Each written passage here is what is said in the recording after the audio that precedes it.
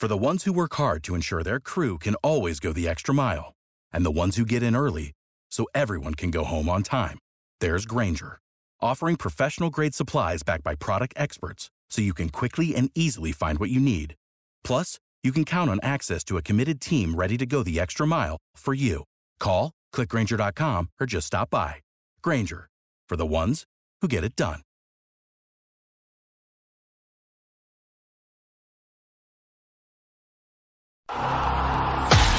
Do you bleed green? Are you an ultimate Eagles football fan? Well, you're in the right place. Red! Right! This is Birds 365, hosted by the new Mac and Mac, Jody McDonald and John McMullen. Here we go! Who collectively have covered and talked about more than 50-plus years of Eagles football. Kick off your day with Birds 365. You'll get debate. We love to argue. You'll get the real story from inside the locker room. And you'll hear from some of the great football minds from around the region. You're about to become an Eagles insider. Get in the game. Join Jody Mack and Johnny Mack and join the football community that flocks to Birds 365. Birds 365 starts right now. Welcome to the NFL. Let's go! Let's go! Go!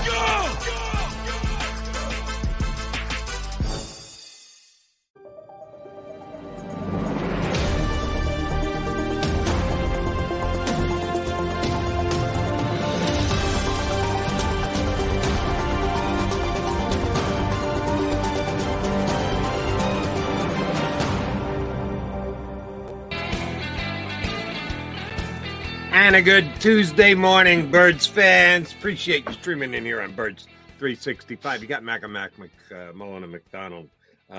We've got two good guests coming your way, including the guy we haven't had on in a while, Jeff McLane. I can't tell you the last time he joined us, but Johnny was able to reel him in. So we'll hear from Jeff McLane in hour number 2 and our buddy Domo in hour number 1. Johnny Mac, quick aside, I was on WIP last night. So after I have dinner, I start to write down a couple topics to talk about on the air. And my show sheet at like 7:30 looked like Eagles. And I flipped on the Sixer game at 7 o'clock. No. Did not know we were going to be seeing history, a 70-point performance. And I tweeted out, shoot, I don't even know what time it was, but it was mid-third quarter, somewhere thereabouts. I said, for anyone not watching the Sixer game, you may want to tune in. Joel Embiid might hang a 70 burger tonight. And sure enough, he got exactly 70 points for the new all-time 76er one-game record. He's just stone cold scary. He can't be stopped. He's unstoppable. You got a younger guy, a more athletic guy coming into town, and he just took him out to the woodshed and beat the snot out of him. So, tip of the cap to Joel Embiid before we get Birds 365 underway. Yeah, I think he did. What he played, like 36 minutes? He didn't even go into the 40. Oh, yeah. And didn't play anywhere near 40 minutes. And sure enough, I get tweets afterwards. Yeah, so what? He hasn't gotten out of the second round yet. Don't be a douche. Why do you have to do that on the night where he's putting up a franchise record? Those people are douches. There are some in the fan base on all sides. Can't enjoy, and that, hey, can't enjoy 10-1, the most miserable team. We're going to be talking to Jeff. And it turned out to be right. Self-fulfilling prophecy. Be careful. When you can't enjoy something, be careful. You know, you don't enjoy anything. Right. I was annoyed last night when I got that. Before the damn game was even over, I got a tweet. Kick it out. Said, wake me when I get to the second round. All right, fine. He had to use the Eagles as a reference to make the point. Thanks, John. You're right. There were some people going, oh, so what? They're 10-1. Who cares? They can't beat up on teams. And they did kind of get that one right. All right, but the repercussions are being felt now after the collapse of 10-1 into the end of the season morass that the Philadelphia Eagles fell into. Our very own Derek Gunn reporting early yesterday, shortly after we got off the air, as a matter of fact. D-Gunn, you couldn't do it at like 9:30 instead of... Hey, come on, D-Gunn. We got to get D-Gun on the show, by the way. Remind me of that. You get your info when you get your info, and apparently got it just after we wrapped up Birds 365. That not only are the Eagles going to need a new defense coordinator, that was pretty well known for the time Matt Patricia took over the play card, that Sean Desai wasn't going to be back this year. But he is going to be joined in the unemployment line by Brian Johnson, the Eagles offensive play caller.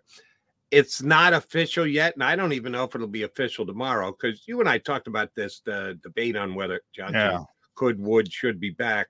And you said the Eagles are trying to do the right thing by him, don't want to rain down on his parade while he's out there looking for a head coaching position and getting interviews for it. You're probably right, and I'll give the Eagles at least partial credit for that. Don't kid yourself. Part of it is if he gets a head coaching job, they'll get compensatory draft picks. Yeah, that factors in as well. Yeah. Which is another part of the patience aspect, by the way, because the same would have been true of Sean Desai if you let him grow on the job and he gets, another job down the line. So, yeah, Eagles pulled the plug early, and they're going to pull the plug early. Well, they pulled it really early on Sean Desai, but they're going to plug it early on both of them and unplug it. And yeah, I think it's reactionary, to be kind. And we'll talk about that a lot, but yeah, I mean, I think they have a luxury they're not taking advantage of that a lot of teams don't have, Jody. And that's what's that? The fan base is so loyal. Look, they can overcome hiccups. People say, I'm not going to watch. They're going to watch. They're going to turn in. They're not going to have trouble paying tickets, right or wrong. They have a luxury. Some other cities, that's not the case. They got to literally sell things to the fan base. They have to sell. I was talking to a Carolina reporter about Brian Johnson down there, and he said, well, that's a tough sell. That is a tough sell in Carolina. I mean, you can't bring Brian Johnson in. You can't, especially after that collapse. Especially what they've been doing. They need to sell their fan base, or they won't sell tickets. They won't sell merchandise. That's not the case here. The Eagles have a luxury a lot of other teams don't have, and I think they don't take advantage of it, to be blunt. Yeah, you and I see this a little differently. I don't call it a luxury because they earned it. They went to the Super Bowl just last year. It isn't like you can suck for a decade and they're still going to fill the house every single year. The Eagles haven't stunk for a decade. They've been a Super Bowl, then they come back down. They make the playoff, then they come. They're up and down, which you'd rather just see continuous success year after year after year. But it isn't like they've been down for years and are trying to dig their way. No, they've been good. So I don't disagree. Yeah, I don't. You use the word earn. I don't disagree with that. They've earned it, but they have it. That's my point. And that's why I can't call it a luxury. If you haven't earned it, if you're just a bad team and year after year after year they come out because they're football crazed and that's just what they do, they support the team, then I would use the word luxury to describe it. All right. Well, take the word luxury off. They still have it. They're in that position. Yes, you're right about that. And they don't use it like they could, or at least in my opinion. Look, maybe behind the scenes, these two guys were completely overmatched and didn't deserve. That's possible. What were you doing hiring them if that's the case? But nonetheless, I guess it's possible. But whatever term you want to use to describe the situation, they're in the situation. They have that ability to do what they want to do and to be patient. If they want to be patient and do something unpopular at the moment, if it's unpopular in the moment, and they're just as reactionary as everybody else, as all the teams that don't have it, and which I think is a flaw. And I said pretty consistently, when you compare them to other organizations, this is a good organization. I'm not coming off that stance. It's still a good organization when you compare them to everybody else. But they're way too reactionary. They are. And this is not one time, because you can go back to Doug Peterson. It's not that long ago. They are way too reactionary when expectations aren't met. It's just my opinion. Okay. And yeah, you and I are a little off on this one. I think they showed some pretty good patience, at least they have as of this point, and I don't think it's changing. keeping Nick Sirianni as head coach. Reactionary would have been coming in and firing everybody. Sirianni, the coordinators, clear out the coaching staff because of a 6 out of 7 collapse the year after going to a Super Bowl. Then I would have been there with you hand in hand going, man, this team is overreactionary. They can't let it cook a little bit. I'm going to say that I have a problem with neither of the coordinators being fired, even though it was can just I say 1 year. on your Sirianni point, yes, you could have obviously fired the coach. I would argue if you're going to force him to fire the coordinators, you should have fired the coach. Then I think it becomes maybe not reactionary. Then I think you're lauding into dumb territory, because now to me you're delaying the inevitable. You have a head coach with no power, with coordinators he doesn't want and he's not comfortable with. You're delaying the inevitable. That's even worse to me. If you want to show the courage of your convictions and say, guess what? These guys had an historic collapse. They didn't show any evidence of being able to turn it around. I'd have more respect than that. I'd still call it reactionary. I'm going to be honest with you. I'm always honest. I would have called it reactionary. But now you're trying to straddle the fence, and you're reactionary on one part, and you're just flat out dumb on the other, because now you got Nick Sirianni coaching for his job with coaches he doesn't trust or have a relationship. Now, maybe he's allowed to pick the next coordinators. Maybe Nick Sirianni is on board with firing everybody, but does anybody believe that? I don't know. I don't believe that. I don't either. I think the onus came down from above. But yeah, I know I'm straddling a fence here. I'm okay with the straddle. I really am. I think that Sirianni might be able to, and we'll find out. We'll find out early, as a matter of fact. One of the questions I got written down here to ask Johnny Mac today is, how hot is the seat at the start of the season? Oh, it's certainly hotter than you want it to be before you've ever played a game. That's just the situation and the circumstance they're in, because that's a decision they made to try and keep him. He's starting off on a pretty damn hot seat. Live up to it, Nick. You know the expectations coming in. You know where you're at. You know what your status is as the coach of the Philadelphia Eagles. You got to reestablish yourself. And maybe I'm crazy. Maybe I'm going to be proven way wrong. I'm okay with going down that road. And here's one of the reasons why.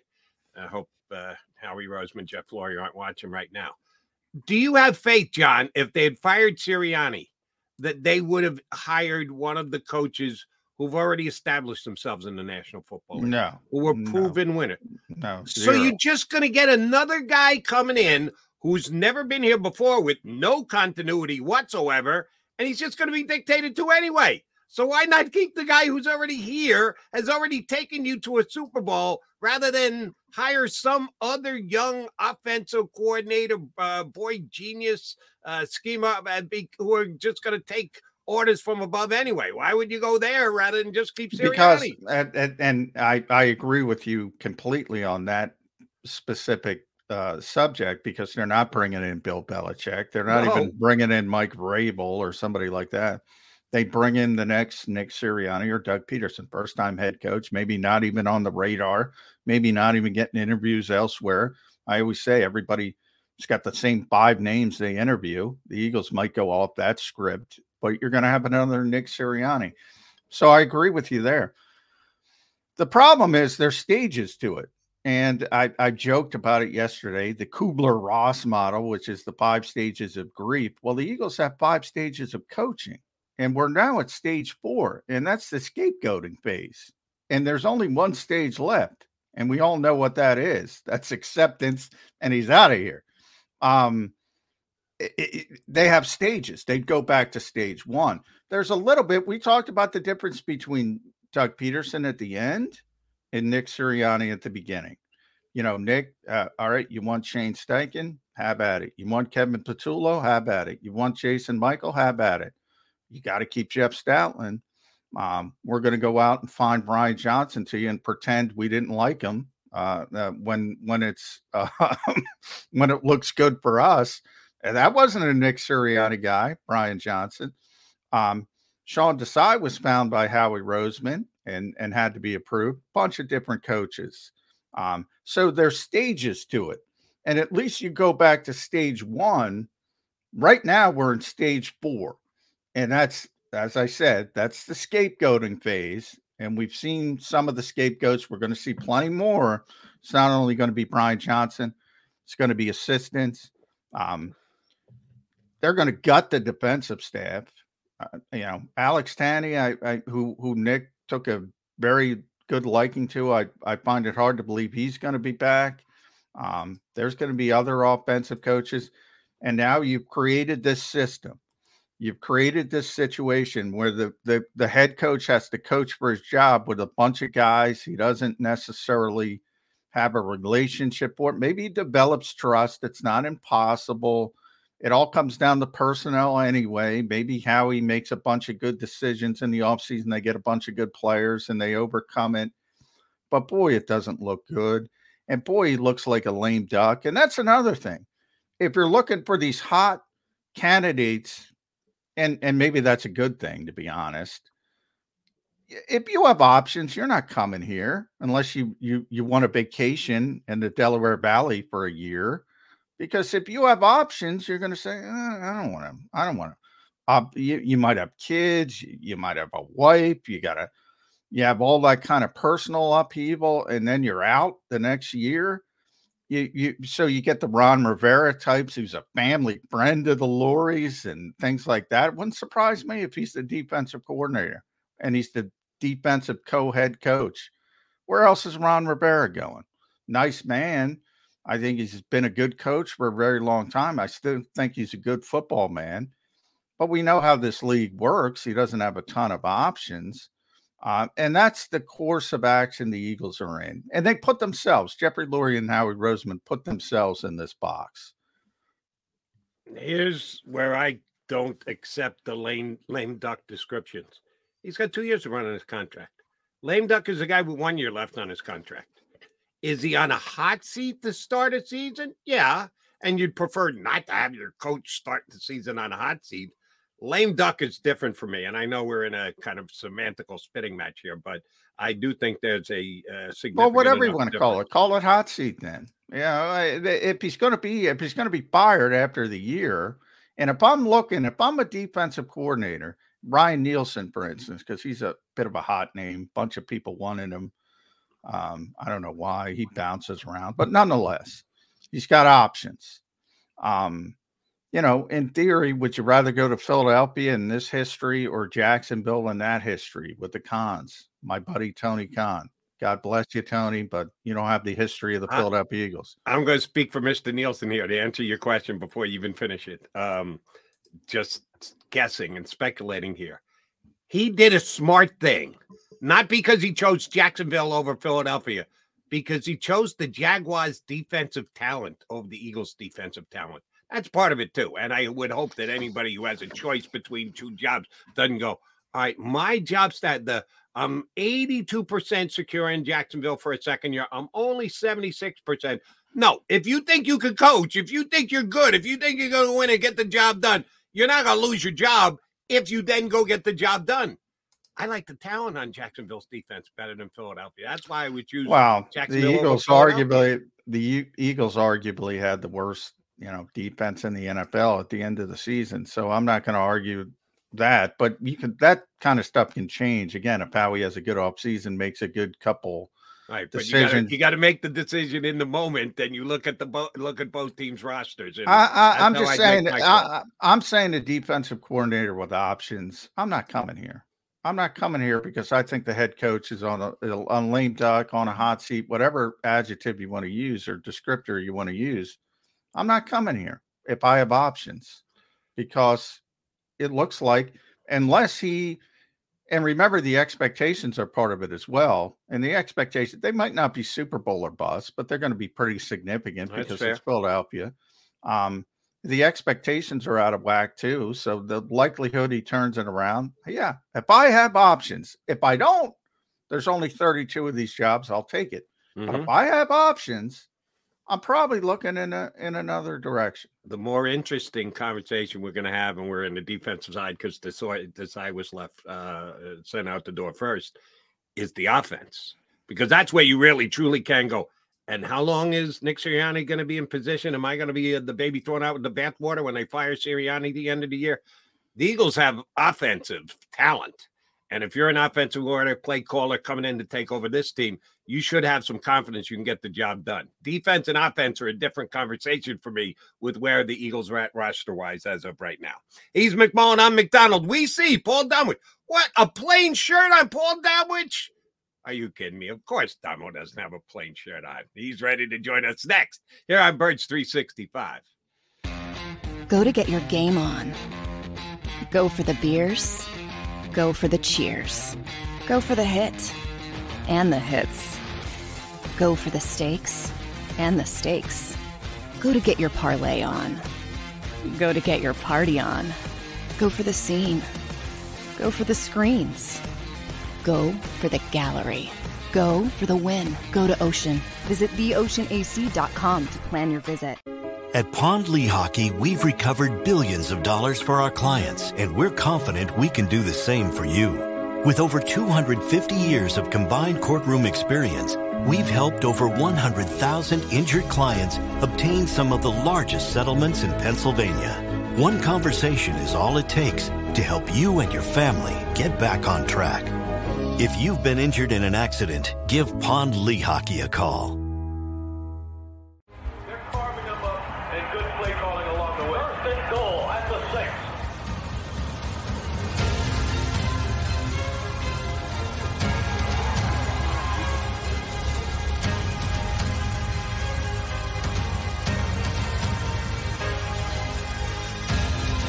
On the field of life, First Trust Bank is there for you. Champions on 3. 1, 2, 3. Because Philadelphia dreams deserve a Philadelphia bank.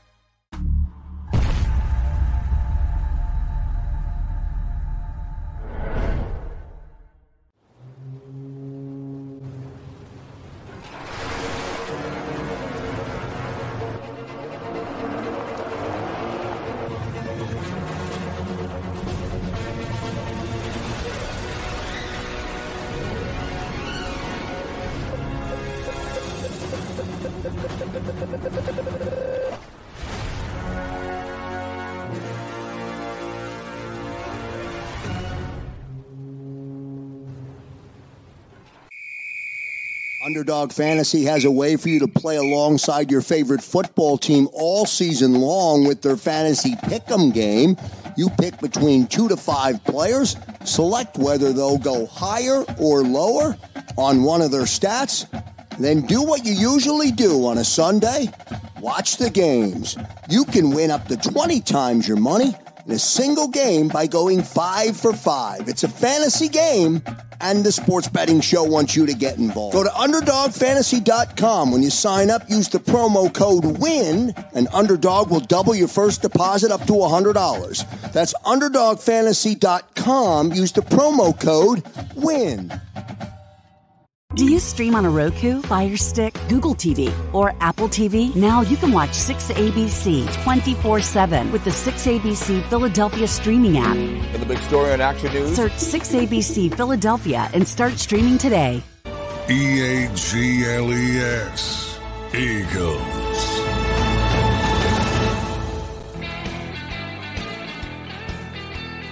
It is Birds 365 here on the Jacob BBU YouTube channel. He's John McMullen. I'm Jody McDonald. That's Paul Domowitch, who contributes on jacobsports.com with his stat pack. About the Eagles oh, shoot. The Eagles aren't playing this week. I forgot. Just slipped my mind. Damo, I'm going to ask you to make a prediction to start today's show. Wednesday, Nick Sirianni and Howie Roseman are going to take a podium together and answer questions from guys like John McMullen. They'll have certainly an opening statement, or they'll give their opinion and or information on certain things before they open it up for questions.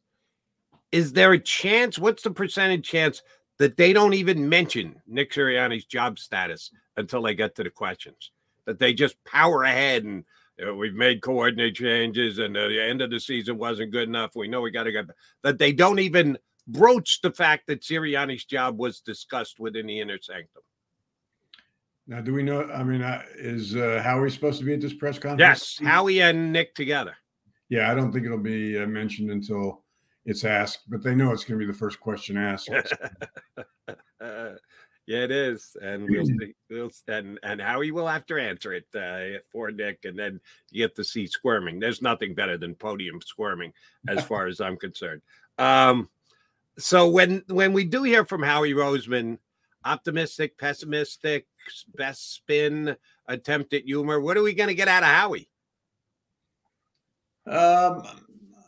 A certain amount of optimism with a certain amount of admissions that they made mistakes that need to be corrected, and that they feel they'll be a contender again next year. Boy, yeah, that's a tough sell. Well, it's not a tough sell to think they'll be a contender, depending on what you think contender is. They'll certainly be a contender for a playoff spot. Yeah. I don't know if they'll be in a position to be a Super Bowl contender again. We'll have to see how the personnel goes, but I don't know if you heard us talking in the opening segment at all, Domo. I look at this like you're straddling the fence, you're delaying the inevitable. This is a clear indication, unless you're buying that Nick Sirianni's involved with the coaching decisions moving forward, and I'm sure he'll get, he'll be involved in the sense he'll get to talk to the guys, but it seems to me they're going to say, all right, this is your defensive coordinator. And if it's not Jim Bob Cooter or Mike McCoy, that's really what you got to focus on, the offensive line. And if it's not a Sirianni guy, Frank Reich would be the most obvious. Don't know where Frank is and what he wants to do. But if it's not a Sirianni guy, that's a disaster waiting to happen, isn't it? You got a coach coaching for his job who has no power. Essentially, it's Jason Garrett without Jerry Jones. Yeah. I don't know, what's going on in Howie and Jeff's mind right now, as far as whether they think this guy is playing for his job, coaching for his job next year, or whether they're going to try to help him with people that they genuinely feel he can relate to and is comfortable with. I mean, let's just say defense, they bring in Ron Rivera.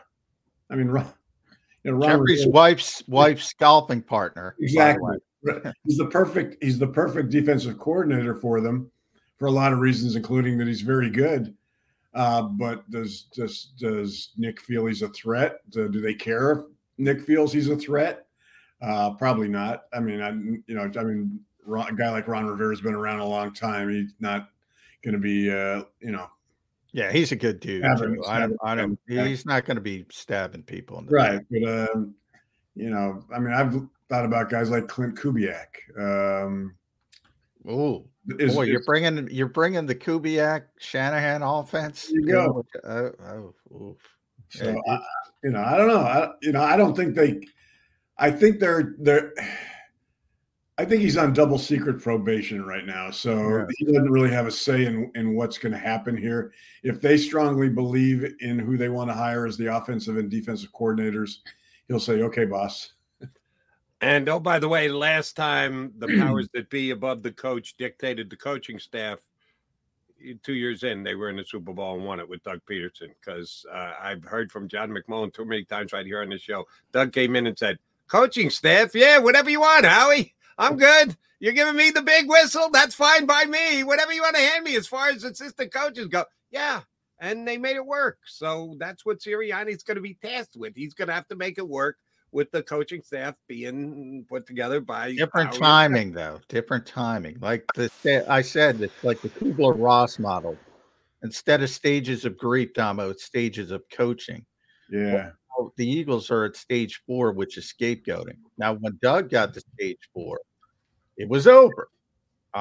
That's where we are. When Doug was at stage 1, he was like, all right, Jim Schwartz, blah, blah, blah. That's a great co-head coach, great defensive coordinator, and they had some tremendous success. They're not in the buttoning here. They're going backwards on Nick Sirianni. They're buttoning him. Yeah. This is they have to go into all of this. and I'm guessing they're smart enough to realize this. They're going to be taking a step back next year before they can take 2 steps forward. I mean, they know how many people they've got to replace or upgrade or especially on defense, and the things they need to change. I mean, I don't, no matter what they say on Wednesday about, we feel we can be a competitive team next year, and they can be a competitive team, but I mean, there's so much that Howie has to do right during the off season. Can he? I guess he's had, before the 2017 Super Bowl, everything he touched that off season turned to gold. So maybe he can do it again. But I mean, boy, there's just a lot of people they need to replace on defense. They've got some key moves they've got to make on offense. And then you're talking about 2 new coordinators. So, that's kind of my thing. Why not fire the coach just because you don't want to pay an extra $7 million? Why show the courage of your convictions? It's a disaster. You're changing both coordinators. You're going to voice new coordinators. Thanks, Jody. I'm using voice now. Just show the courage of your convictions. Yeah. Blow them out.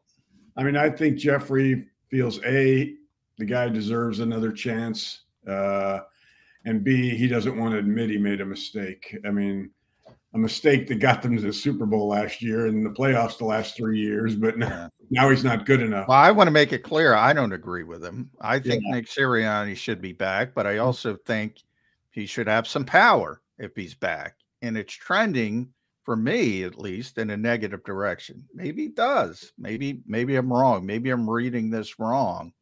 But it certainly seems like they're going in a negative direction to me. It's going to be really interesting to listen to Nick tomorrow. I mean, I'm assuming since he still has his job, he's admitted, I made a lot of mistakes this year when he's talked to Nick and to Howie and Jeff, and that he's willing to make changes and let them guide him through this.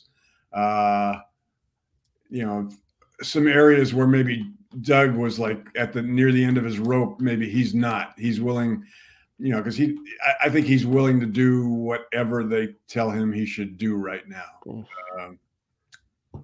All right, here's where I'm at with the whole power base for Nick Sirianni. How much has he really lost?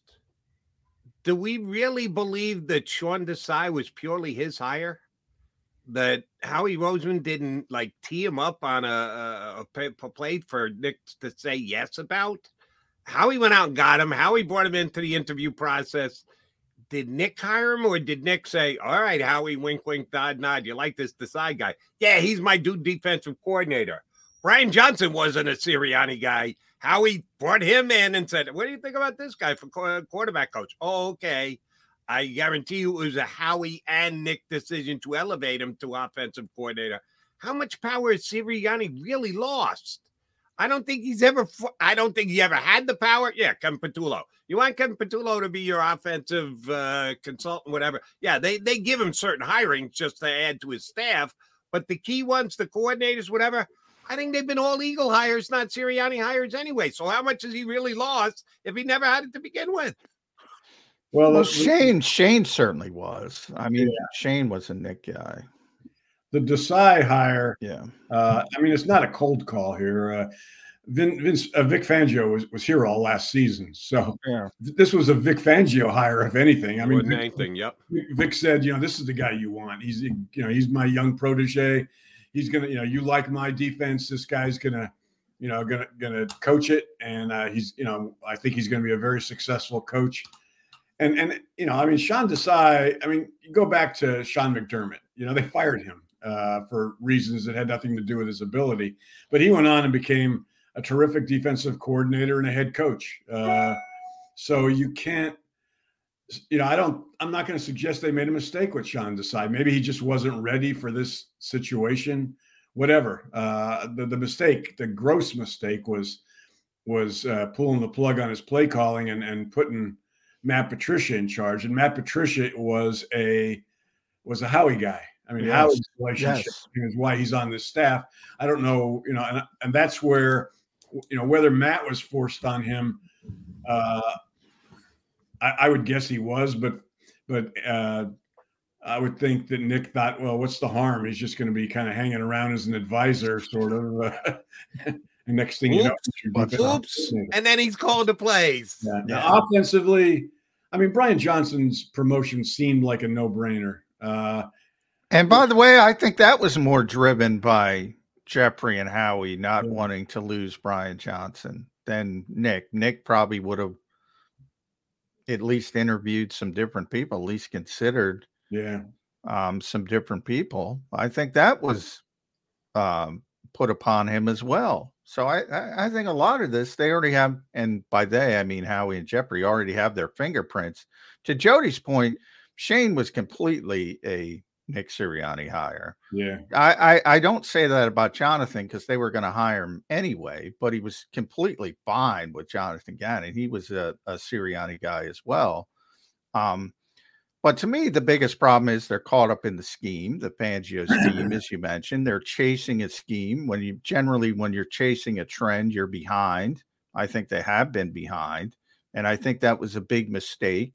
And that's why they went with, as you mentioned, Sean Desai, because he's a direct Fangio disciple. Yeah. The new defensive coordinator, I assume, whether it's Ron Rivera or somebody else, is going to be given autonomy and saying, I don't care what you want to run, Nick. We tried that. Yeah. And that all of a sudden is different. And different, I guess, doesn't necessarily have to be bad. But at this stage, after you've won 67% of your games, after you've made the playoffs 3 consecutive times, these are rare things in the NFL, as you know, Damo. You deserve more. You do. And if I'm Nick Sirianni and I go home to South Jersey every night and I finally turn off the light, I go, man, these bleeping bleeps. That's what I would do. Yeah. I mean, I don't. Here's what I would say to Nick Sirianni if that's the case. Do a Doug Peterson. Tell him no. Say no. If either you let me make my coaching. To be honest, I would have done that because, and people could say, well, you don't want to walk away from $7 million. Well, I just made $21 million. So I have some, in theory, Nick's got a lot of kids, but I think he's still got some money in the bank. And, oh, by the way, somebody else is going to hire this guy right away because other people aren't insane and think 667 and 3 playoff berths aren't accomplishments. Here in Philadelphia, they're considered disappointments because of the expectations. Everywhere else, that's pretty damn good. Guys, it's not like this guy's going to have trouble getting another job. I would have Doug Peterson the Eagles. I would have said, you know what? No, But, that's up to Nick, obviously. Yeah, I mean, the bottom line is, and it has nothing to do with money. I mean, there are only 32 of these jobs in the league, and you better be pretty confident you're going to get another one sometime. If I'm Nick, I'm very confident I'm getting another. Yeah. May take a year, because of the timing. See, I'm not. I would think it might take more than a year if he just walked away. I wasn't even sure Doug was going to get another chance. It just, I mean, he did not get a lot of interviews until Jacksonville finally came around and brought him down. And I mean, it made sense that, I mean, I didn't think it would be as difficult, but you sit out a year. Sometimes people forget you. So, I can't see Nick doing that. I mean, he knows he made mistakes last year. Oh, sure. I'm not. He's made a ton of mistakes, but I think if you look at the step back and get off the emotion of the collapse, and it was a collapse, it was ugly. Everything about it was ugly. I think I just said, I think he did a terrible job with the defense, a terrible job. And the Patricia decision, I think people that do want Nick fired, that's your bullet point. That's your number one. Forget about the offense. That was such a disastrous decision. Yeah. And then you can get to the offense and all the issues and not being able to adjust and all tons of mistakes. But if we all acknowledge that was the biggest mistake, and we all do, that I think is a big reason why Sirianni's still here. Because who knows they made that decision? Jeffrey and Howie. And we still don't know 100%, but with every passing day, I become more sure in my own mind that was foisted upon him by Howie Roseman and by Jeff Lurie that he had to make Patricia the play caller. If they know they did that to him, and that was the biggest domino that fell all year long, you going to make Sirianni pay the price for that? I tend to agree with you, Jody. I mean, I think the Patricia move was more them than him, which is why, I find more, as disastrous as that was, my concerns with Nick were the lack of changes he made, the lack of adjustments he made offensively. He's an offensive coach. And he knew teams were going to adjust to his offense last year. And there was a certain amount of arrogance over the success they had the year before that he figured, bring it on. We're ready for it. We can handle anything you throw at us.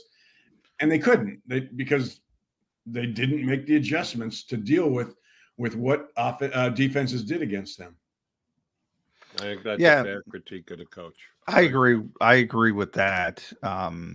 But from the offensive perspective, and I can't tell you how many times Nick Sirianni has phrased it in this framework. This is my offense. As long as I'm here, it's going to be my offense. Whether it's Shane, Brian, Kevin, Mike McCoy, Jim Bob Cooter, Frank Reich, it's going to be Nick Sirianni's offense. If it's not Nick Sirianni's offense completely, how does that not create a disconnect? Not saying it should be, but that's been his belief. And he constantly says, no matter who's calling the plays, this is my offense. If all of a sudden it isn't his offense, as I said, then you have Jason Garrett clapping on the sidelines. What are you doing? You're the game management coach. You're the game management specialist. That's a concern from my perspective, because I don't think it's sustainable when you have that kind of situation with a head coach who doesn't believe, because he believes in himself, whether he should or shouldn't, that's a separate conversation. But he believes in himself, and then you're saying, we're going to scrap your offense and go to insert name. Well, this is what I know. I mean, he knows he made enough mistakes that no matter who was his offensive coordinator last year, I guarantee you we're going to see a couple noticeable different things. There's going to be a lot more motion. I mean, whether he puts it in or the coordinator he hires puts it in, and they're gonna figure out, hey, site adjustments really work against blitzes sometimes. I mean, they're going to have a plan for how to deal with blitzes, and they're going to make sure that Jalen understands it and take it from there. I mean, there are going to be changes regardless of who puts them in, whether it's his offensive coordinator that he hires or him. Here's where I think keeping Sirianni, you can make the argument for doing just that. What changed on the offense this year? Dama, your critique was on point. Shame on Nick. He came in with a little too much bravado about my offense, and my offense got us to the Super Bowl. And when other teams started doing other things against him, he didn't have an answer. There was no plan B. So you're right. Shame on him for that. But it was Isaac Seumalo. The removal of Isaac Seumalo is the reason the line fell apart. He's a good player, Isaac, by the way. He's a solid player. How much of a drop-off between Isaac Seumalo and Cam Jerkin? Certainly there was some, but to bring the offense crumbling down like it was, I don't think so. Wide receivers the same, tight end the same, add Swift, subtract Miles Sanders. That's pretty much even as far as I'm concerned. What was the only change on offense? Brian Johnson calling the plays. Otherwise, it was the same offense that went to the Super Bowl the year before. I think the Eagles are hanging their hat on. Yeah, Brian Johnson did a lousy job of calling the plays, despite the fact, and this is where Sirianni really actually does have a problem. He proved himself to be a liar this year. So anytime Nick says anything going forward, I'm going to have to scratch my chin and go, all right, is that the truth? Or is he just telling us what we need to hear? Is that the truth? Or he's just telling his bosses what they need to hear? I don't know how much I trust the guy and what he says anymore. He said it was his offense. Maybe he did give Brian Johnson hands off, and he just did a lousy job calling plays, Damo. Is that possible? Yeah, I guess. I see two things with regard to Brian Johnson. One, if he had to navigate within the construction of this offense, and that's Nick's offense. So, my problem with Brian this year was he and the quarterback, who he's known since he was 4 years old, could not get on the same page. And I just don't understand how that could happen, except that their relationship changed when he went from quarterback's coach, which is kind of like a buddy, an advisor, to an offensive coordinator who's now like, you do this is going to work, you run it. And I don't think Jalen ever believed a lot of that. Certainly as the season went along and things weren't working, he was making changes on his own. Secondly, if Nick had a problem at any point, why didn't he just take over the play calling duties? Oh, I suggested it a couple times during the year that he should go down that road, specifically after he pushed Patricia to the press box. Yeah. Well, now be a real man. Step up and take over the play calling. I mean, Andy Reid did, over the course of his career, has taken the play calling duties and given them back. Yeah, he'll do it in game. He'll give them a quarter. And there's been no hard feelings, especially with a young guy. No. Why didn't he do that? I don't know. There are so many questions that don't have answers in this whole thing, including like, who do we blame? Whether Howie made him do things, whether Jeff made him do. I mean, we're not going to get answers tomorrow either, because it's going to be, this is a no, we're not. This is a collaboration thing. We're both at fault, or we're both to blame.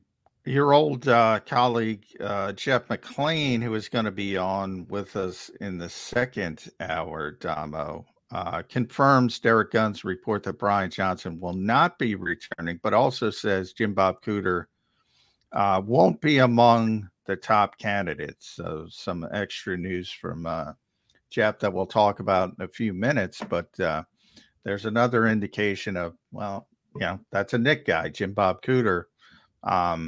Maybe they're going in a different direction.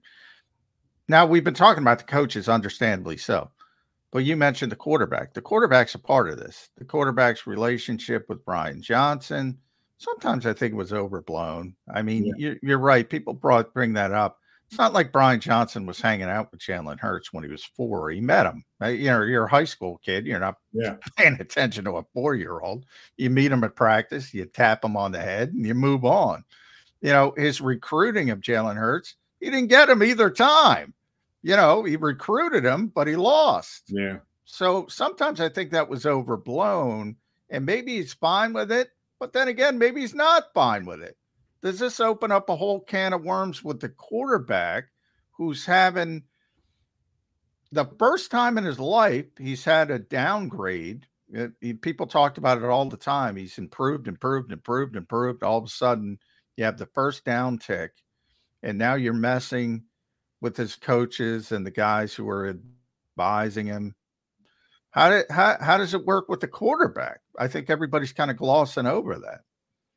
Yeah, I mean, I agree. I don't know. We don't know what Jalen's thinking right now. He certainly last week was fine with Brian coming back. He endorsed him along with Nick.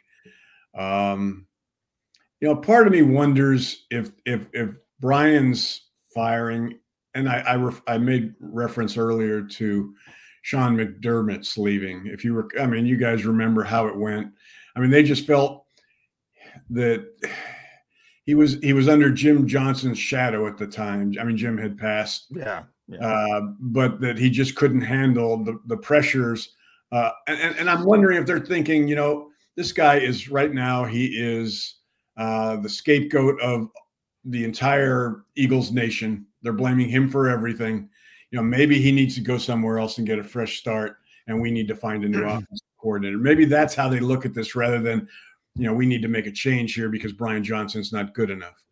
I don't know. Again, that's a question and an answer we won't get for a while. But, you saw a situation with Sean McDermott when he got fired. I mean, Andy went out and helped him get another job. He called Ron Rivera up and said, hire him as your defensive coordinator. And Ron did, and the rest is history. So I don't know how, I've got to believe this. I can't believe they would just say to, the Jalen would be firm on wanting Brian back, and them saying, sorry, buddy, we don't care how much we're paying you as quarterback. We need to make a change here. So I've got to believe that he's on board to some degree, or feels this is not his fight. Because it's a difficult. You don't want to aggravate Jalen Hurts, no matter how poorly he played this season, because you're paying him $55 million a year. Yeah. Agreed, but he also is coming from a down year. He's going to have a lesser season working with Brian Johnson. Go, don't you dare fire my friend as the offense coordinator. If I were Howie Roseman or Jeff Lurie, I'm not being dictated to by a guy who's just had the worst year of his career. Well, I don't think that's one where I'm willing to take a stance. If I'm Jeff Lurie, I can take whatever damn steps I want. It's my team. Yeah, I'm taking a stance on that one. I'm not going to be dictated to by a quarterback who had his worst year ever. That's why I don't think that happened. I mean, I really think a part of Jalen, they told Jalen, listen, Jalen knows that there were times when he, a lot of times this year when he didn't agree with the play calling, with what Brian was telling him. So maybe I would have to believe he's accepted that it's better if Brian goes somewhere else. Because you're right. I mean, I don't think he'd draw a line here, but I think they would be reluctant to get rid of him if he expressed strong desire to continue to work for Brian. You think Brian Johnson gets a coordinator position with another team in the league this year, or you think he's got to go back to quarterback coach? Good question.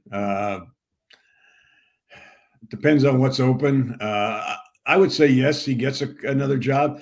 He may want to go back to college. Who knows? He had a couple of head coaching opportunities before he took the QB job here. Boise State and South Carolina both had him on their short list when they were looking for head coaches. So maybe he's decided, that's where I belong. I don't know.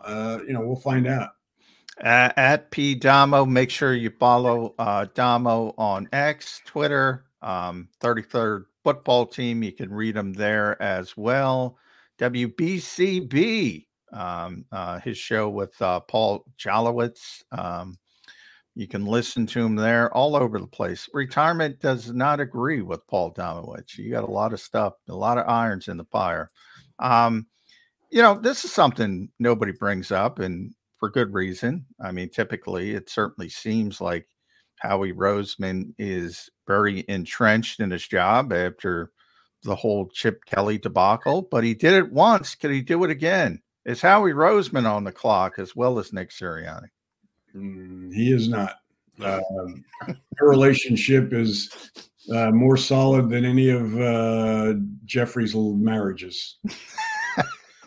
Okay. I tried. He did it to Joe. He was once very close with Joe. He put Howie on the other side of the building. You never know. When that relationship may become threatened is Julian, his son. Julian, is getting older and getting wiser.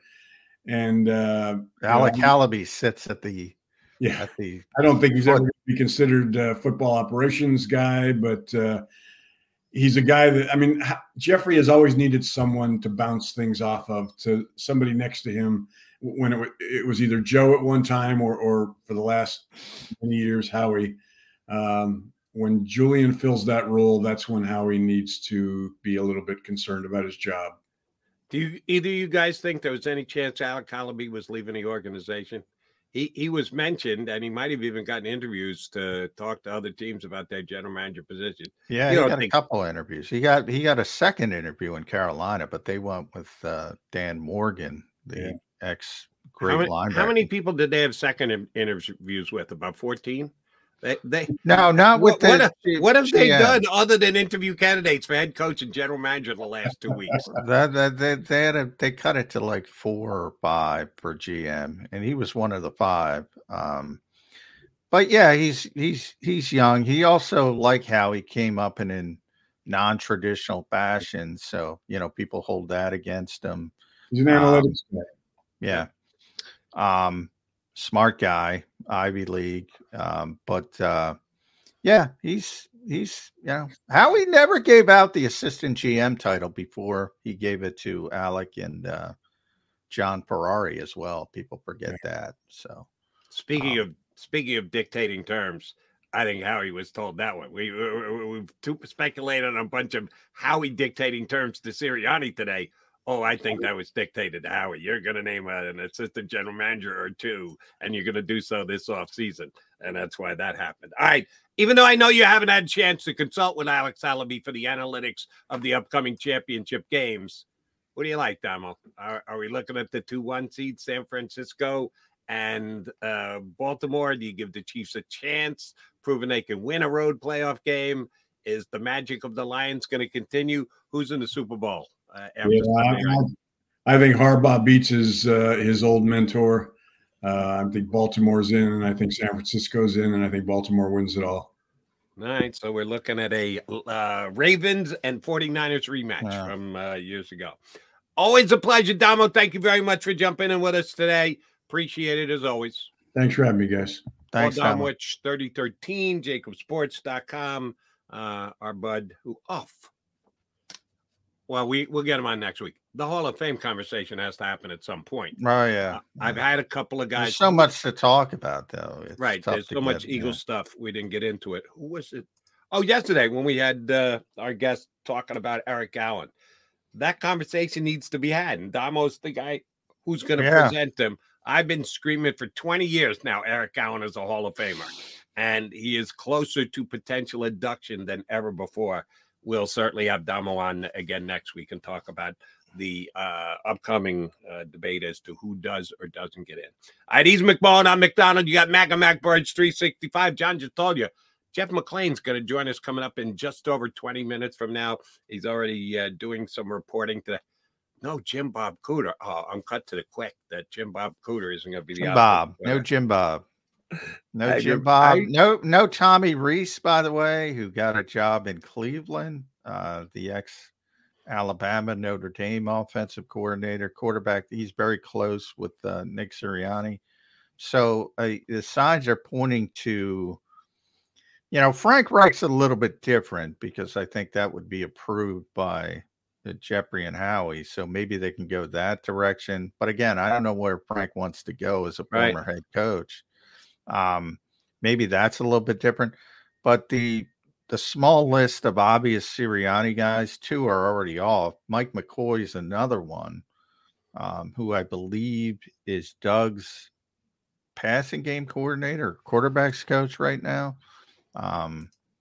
He's a Nick Sirianni guy. Other than that, those 4 guys, and 2 of them are already off the board. It's going to be interesting. Yeah, it will be. And it's funny that I look at the sheet today, and I'm 100% positive this is the right number. Show number 686 you and I have done together. Today is show 686. It's funny what you remember.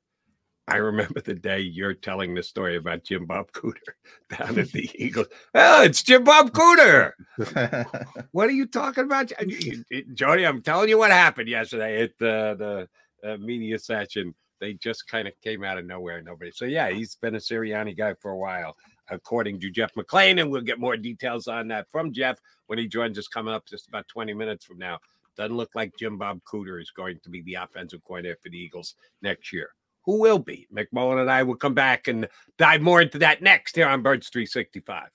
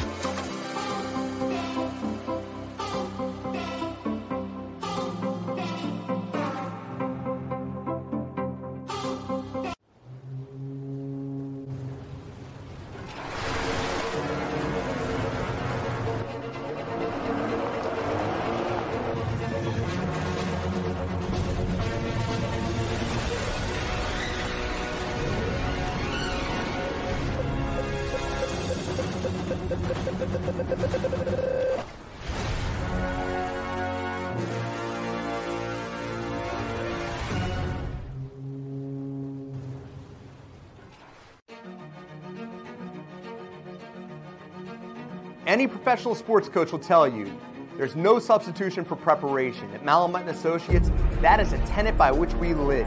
We prepare from day one for victory. Anything less is not acceptable. Go passionately. Go fearlessly. Go confidently. Go Birds! Go confidently towards your goals with. For the ones who work hard to ensure their crew can always go the extra mile, and the ones who get in early so everyone can go home on time, there's Grainger, offering professional-grade supplies backed by product experts so you can quickly and easily find what you need. Plus, you can count on access to a committed team ready to go the extra mile for you. Call, click Grainger.com, or just stop by. Grainger, for the ones who get it done.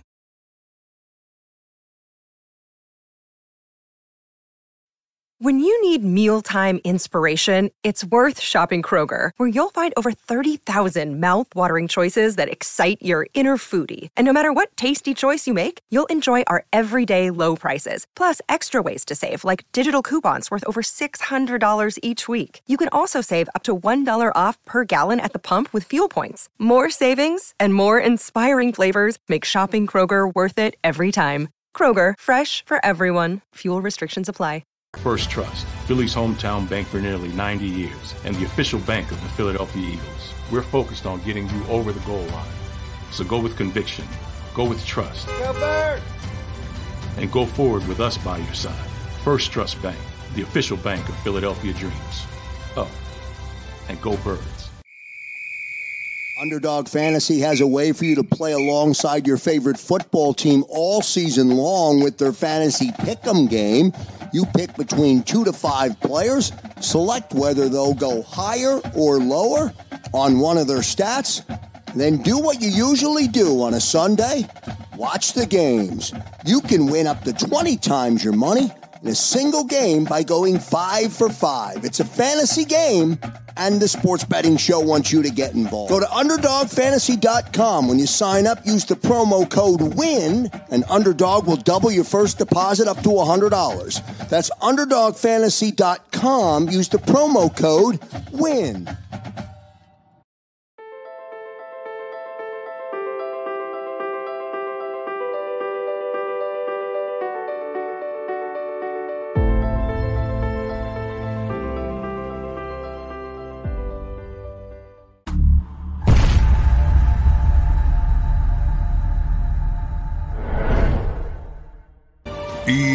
EAGLES, Eagles.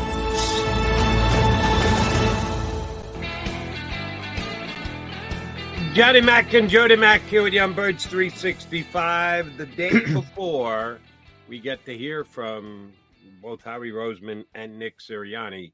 I asked you this before the show started today. I haven't given an official time yet. I'd love to be able to tell the people that, hey, listen, if you're scheduling your day at work and you've got some flexibility in it, be available at this time if you want to hear Nick Sirianni and Howie Roseman.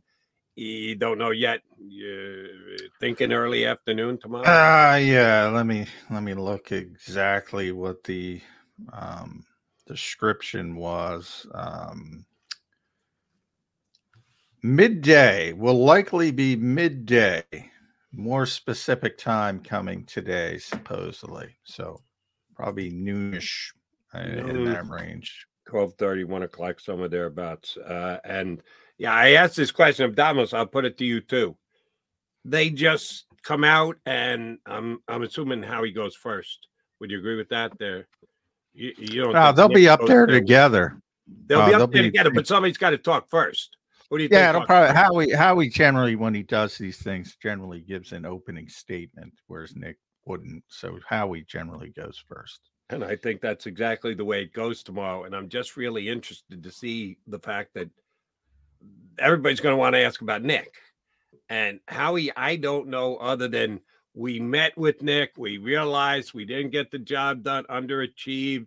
We had some issues. There are going to be changes, but I don't think at any point he will address the fact that Nick Sirianni's job did kind of hang in the balance as per what the meeting said and what he was able to do to assure both Howie and Jeff that he could correct the problems that they had.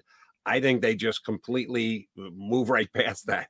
And Nick is under contract for 2 more years, and they shouldn't. Yeah.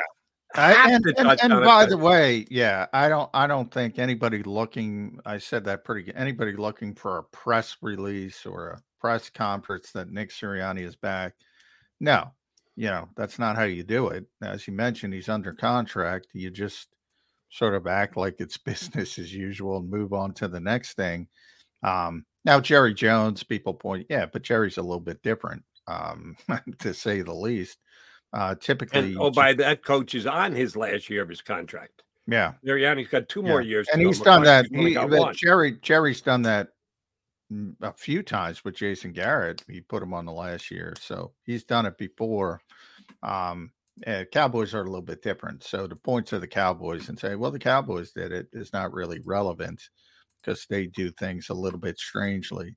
But Nick's going to get asked the question, and, there's going to be a million people there, so it's going to be difficult to get in, but somebody's going to ask the question. If they don't, it's going to be me. And that's, are there any demands put on your coaching staff? And we're going to see how he handles it. Because I think we all know there has, but it's going to be interesting to see how the Eagles shake it. I can say, it was very cognizant. Sources around the league were saying Nick Sirianni made the decision to fire Sean Desai. So they're already very cognizant of spinning it in a certain direction. Do you believe that? I don't. From the standpoint of Sean Desai, everybody knew he's going to be fired. That's easy.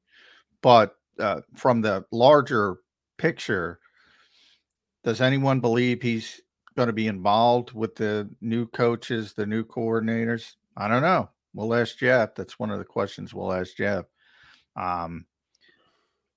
Superficially, he's going to be involved, obviously, but in any relevant fashion, I don't know.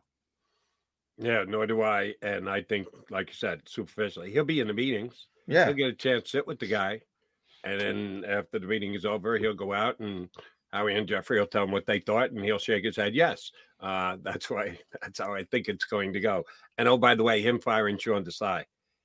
Did he make the call? Did he probably have to break the news to Sean, which should not have come to a shock at him at all? No. Probably, but it all goes back to who do you think made the decision to strip him of his powers of defensive coordinator? If it was actually Sirianni, then he absolutely had to do the firing. If you believe that it came from above and Sirianni had his arm at least in part twisted, and that's just him being a good soldier and say, okay, I'll make the call. He shouldn't have had to. If Howie Roseman and Jeff Lloyd decided they need to make an in-season panic-like move of changing defense coordinators, they should have done it. I'm sure they didn't do it, the spin got out that it was Coach Sirianni's firing of Sean Desai. Yeah, that's because that's the way the organization wanted to paint it. That's how they wanted to spin it. So I'm not sure that Sirianni. We're going to have Joe Santoliquito on later on in the week. And Joe wrote a really in-depth, insightful article on Bleeding Green Nation earlier this week. And one of the things he said, and you'd get a grasp on this because you're around him, I'm not, that Sirianni is a coach's coach, that he appreciates those who do the job, not just head coach like himself, but all the guys on his staff and what it takes to put a staff together in the National Football League and the amount of work that goes into it. I buy that. Do you? Yeah. Sirianni is like the kind of guy that you'd want to work for. If you were a coach under him, that he'd be the kind of coach that you want to work for because he'd go to bat for you. Yeah, I mean, his dad's a coach. He's a coach family. He's a coach. Yeah, he's a coach's coach. There's no question about that.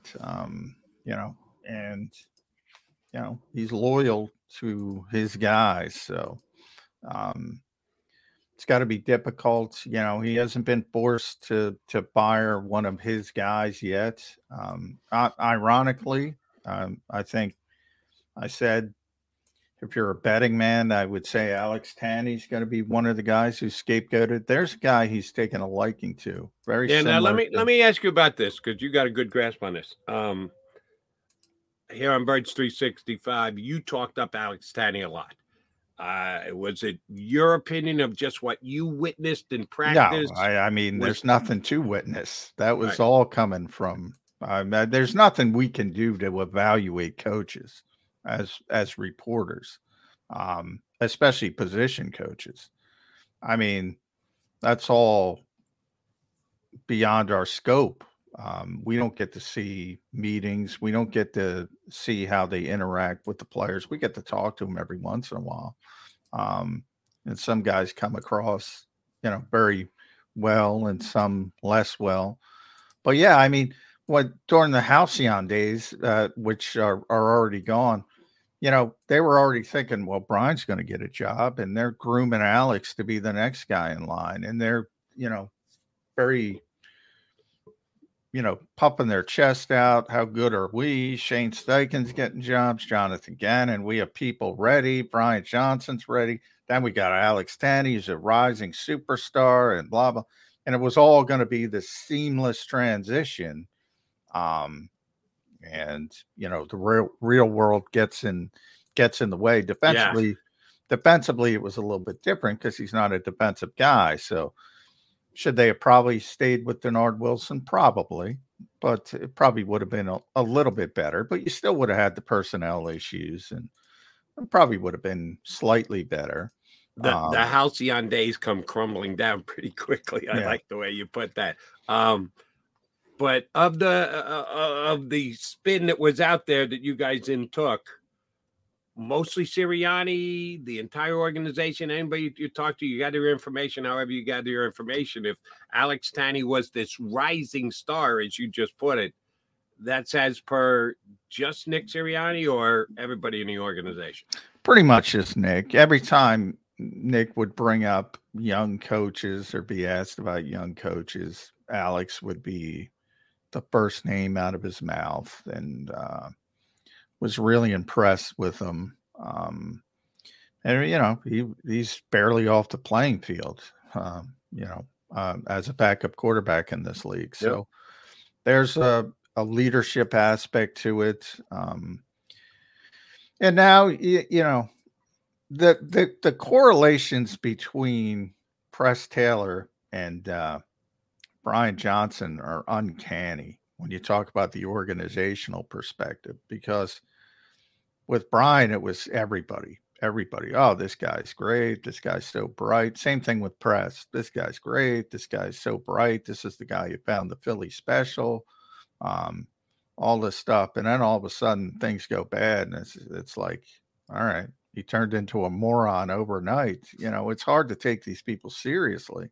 And that's why I look at Jeffrey and Howie in these situations and go, look, I've said, and we've done how many? 687 shows together.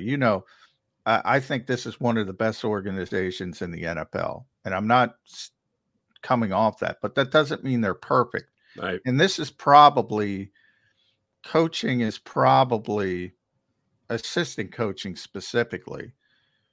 They're just, they just handle things poorly when they don't meet expectations. All right, along those lines, I'm going to ask you to either spill and give us the information you got. You can say off the record, or I'm going to ask you to do some pretty healthy speculation. How did it go after the game against Tampa, either on the plane ride home or clean out stuff after the season's over and done with? How'd the conversation with Matt Patricia go? He was on a one-year deal. I know, everybody knows that the contract was about to expire, and they announced it as Matt Patricia will be seeking other opportunities elsewhere. Yeah. Well, that's easy for them. It's great when the contracts expire. When the contract is up. Yeah. It makes everybody's life that much easier. Any conversation? Did he just pack up his things and go? Did he talk to Nick? Did he talk to Howie? How did it go as Matt Patricia was putting that box of things in the back of his car after the Monday night loss to Tampa? I'm very sure. Matt's been around a long time. I'm very sure he understood the situation, and he was put in a bad situation as well. I think people forget that part of it. Tough situation, yes. Yeah.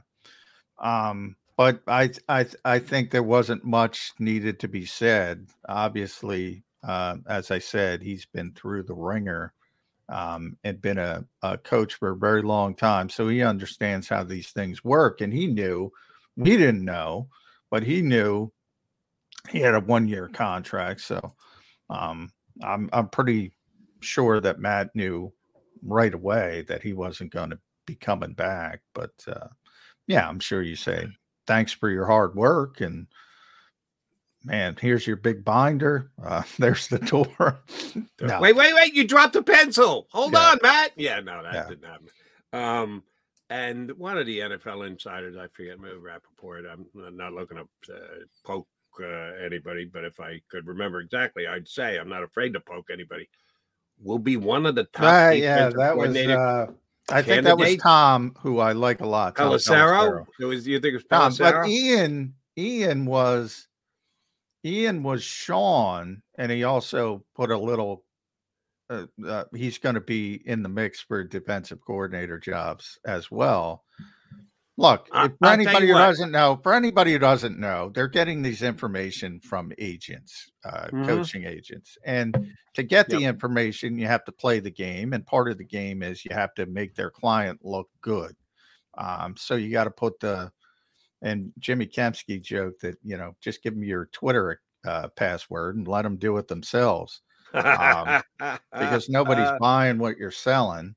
But that's sort of the reality of how that's why they get the information they get. And plus they have a large platform. So understand, because a lot of people say, well, you guys, the local guys, don't break any news. Well, they give the information to the national guys because it has the largest scope. That's why they do it. Sure. That's why they hand them the plus. If you're Jeff McLane or somebody like that, we're going to have Jeff on. Jeff's not going to play that game if you have any credibility. And some of us value our credibility.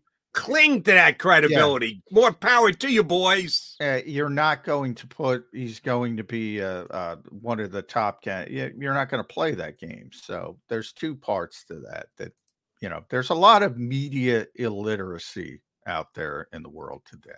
And, oh, by the way, if you need me on the record, my credibility is what it is. I think they're 0 for 2. I don't think either Sean Desai or getting an defense coordinator position. But I would speculate that Desai will come closer than Patricia will. I think Matt. The one thing for Matt is if Belichick wants, but I can't even have faith in Belichick giving him a defense coordinator position. He made him the friggin' offensive coordinator before he made him the defense coordinator. And I know Mayo was already in that position, and Mayo got the head coaching job to replace Belichick. So it wasn't necessarily open. Yeah, it's going to be interesting if it could be what you just said. Mayo was already there, and he was so well regarded by the organization. It's going to be interesting if Bill gets the Atlanta job. I think Matt's going to go there. I think, and it'll be interesting to see what position it will be. But I mean, age is a part of it as well. And Sean's very young, and Matt's longer into his career, and people seem to be trending in the direction of wanting younger coaches. So I think from that perspective, Sean will recover, and he'll probably have to go back to being a position coach or a senior analyst or something like that. And then maybe he gets another shot down the road. And just one quick note on if Matt Patricia gets a defense coordinator position with the Falcons, because Belichick's the head coach.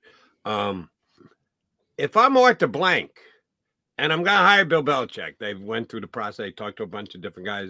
It works itself out that Belichick is their guy, and they decide to do it. Do you not ask him, now, wait a minute, didn't you fire this guy as your offensive coordinator? And now you want to bring him in here as your defensive coordinator? I think he says just what you said. Well, we had Mayo, and I wanted him on the staff. We were trying. He's a football coach. He knows football. I mean, if you're going to hire Bill Belichick, you're going to give him run of the ranch. You just give him carte blanche, do what you want. Okay, we'll see if that's the way it shakes out. All right, he's McMullen on McDonald. We are hoping to talk to Jeff McLane, Eagles beat writer from the Philadelphia Inquirer. We haven't had Jeff on in over a year. Might be 2, as a matter of fact. But Johnny Mac somehow talked him into joining us here on the show on Birds 365 today. Looking forward to talking to Jeff McLane next here on Birds 365. Go to get your game on. Go for the beers. Go for the cheers. Go for the hit and the hits. Go for the stakes and the stakes. Go to get your parlay on. Go to get your party on. Go for the scene. Go for the screens. Go for the gallery. Go for the win. Go to Ocean. Visit theoceanac.com to plan your visit. At Pond Lehocky, we've recovered billions of dollars for our clients, and we're confident we can do the same for you. With over 250 years of combined courtroom experience, we've helped over 100,000 injured clients obtain some of the largest settlements in Pennsylvania. One conversation is all it takes to help you and your family get back on track. If you've been injured in an accident, give Pond Lehocky a call.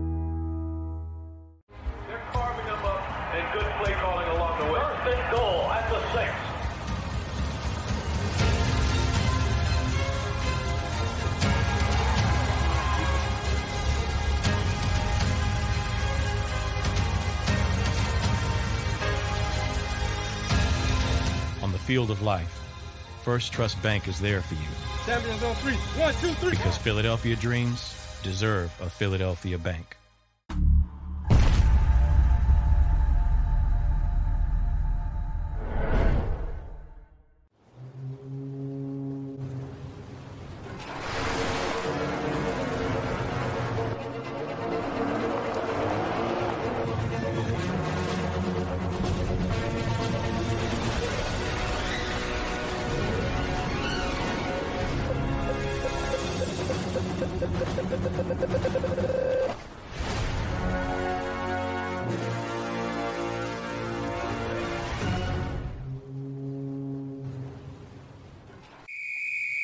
Underdog Fantasy has a way for you to play alongside your favorite football team all season long with their fantasy pick'em game.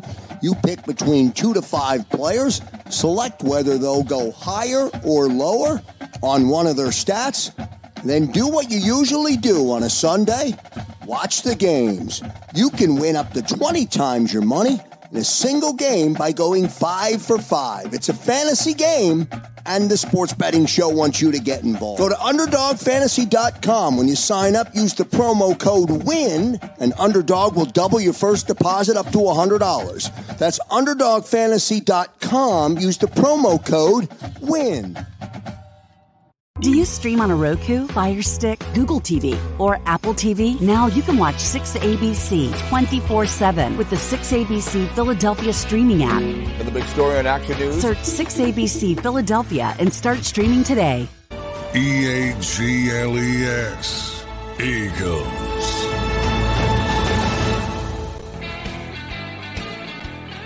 Appreciate you streaming in here on Birds 365. McMullen, McDonald, and Jeff McLane joins us. Haven't had Jeff on in a while, and he looks like a guy who, much like McMullen and McDonald, just was out walking a dog. Do we have that right? Is that why you're wearing the hat, McLane? I wear the hat inside. It's a little chilly in here during the day. Cold out, man. The kids aren't here, so we turn down the temperature. Oh, yeah. Makes sense. Yeah. Save a few bucks here and there. All right, Jeff. There's so much to unpack. I guess we'll start. You confirmed Derek Gunn's report here that Brian Johnson will be out as offensive coordinator. Also said Jim Bob Cooter was one of the names floated early. It won't be among the top candidates. Your perspective of these coordinator changes as a whole, to me, feels like scapegoating. And I want to get your thought process on it. And Jeffrey and Howie have a history of doing this. And we don't have to go back very far with Doug Peterson, but I don't know. It seems like delaying the inevitable if you're going to start saying, Nick Sirianni, you can come back, but in place sort of standards and you have to do this, do that. Your thoughts. Well, I mean, I think it's pretty evident that something needed to change on the offensive side of the ball. And if you're looking at the three main pieces on that side of the ball, and you've decided that one, the guy who came up with the scheme and is in charge of the team is staying, then there's only two. And then you have a quarterback that has a major contract devoted to him, so he isn't going anywhere. So that leaves basically one guy. And look, from what I understand, if you're looking at it, and I don't think everything will ever always be unpacked, but as we learn here over the next few years, I'm sure we'll find out exactly what happened that led to the offense to go from what it was in 2022 to what it became in 2023. But the play calling was a factor. And I think some of it had to do with the relationship between Brian and Jalen Hurts. I mean, he's probably not in Philadelphia. He probably doesn't get promoted to offensive coordinator unless it's Jalen Hurts. They have had an existing relationship since he was 4 years old. Brian Johnson played for Jalen's father. They know each other well. But Brian also brought a lot of the, zone read, RPR, RPO game to the Eagles offense that accentuated Jalen's abilities. And, those were successful for 2 years, but for some reason that element was not. So you can really point to Brian in that regard. And when you're looking for reasons why the offense wasn't functioning as well in 2023.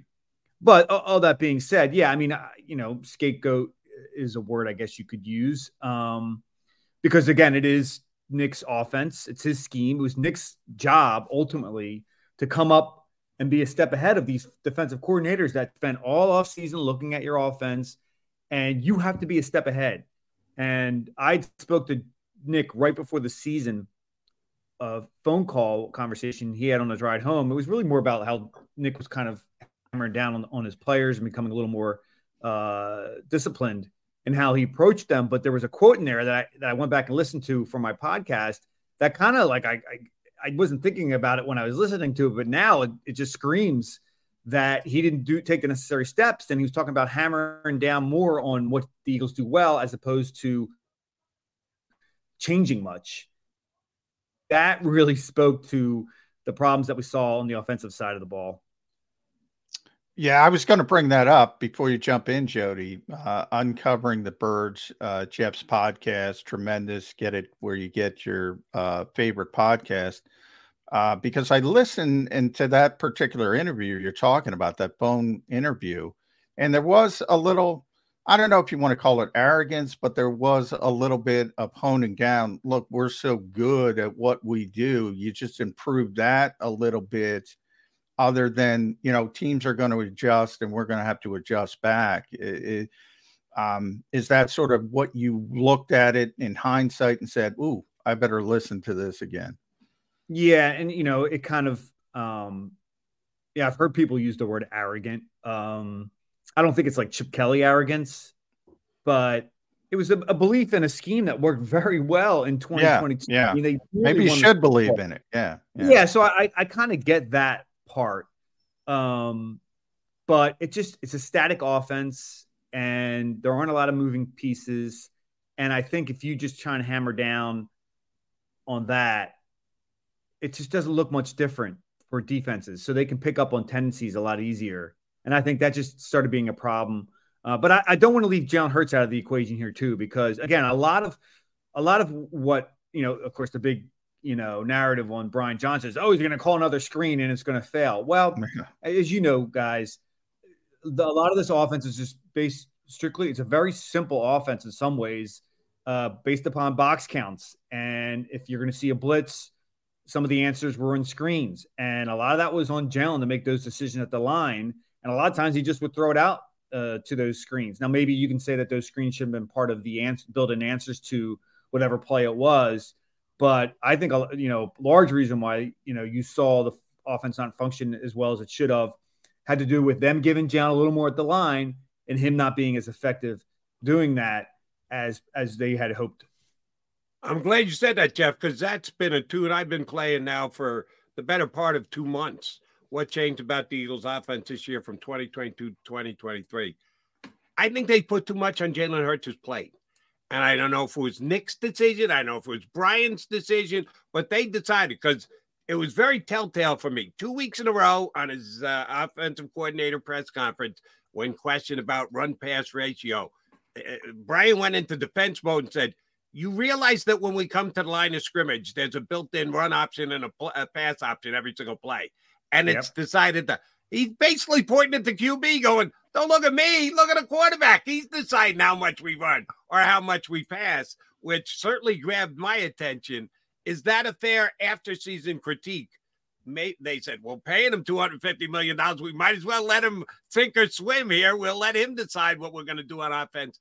Do you think that's a legit criticism? They gave him too much to do this year.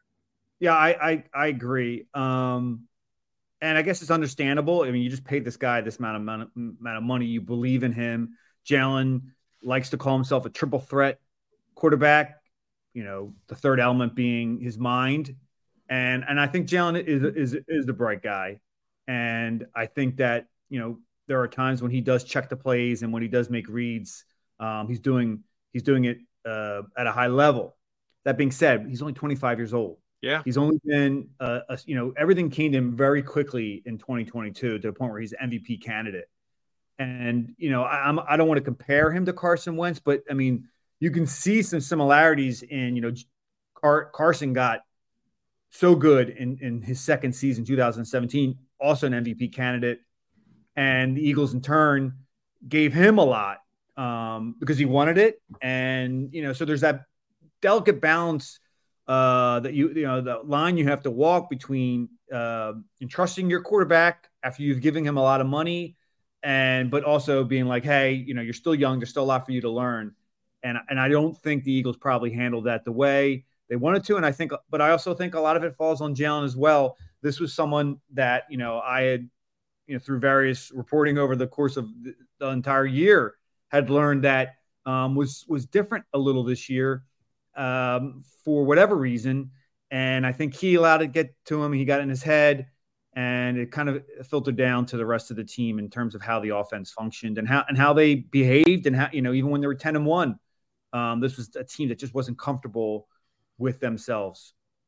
You used that phrase, delicate balance. So, let's be honest. In the NFL, it's all about the quarterback, and the Eagles have, by their actions, defined Jalen Hurts as a franchise quarterback, Jeff. So,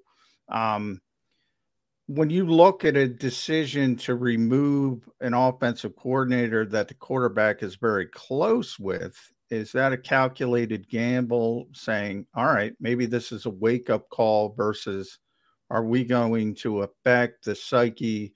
And I think we all, those of us who've been around Jalen, even though he's very guarded, I don't want to compare him to Carson Wentz either because he's very mentally tough. I think he can handle it. But is it a wake-up call or an attempt at a wake-up call for Jalen Hurts?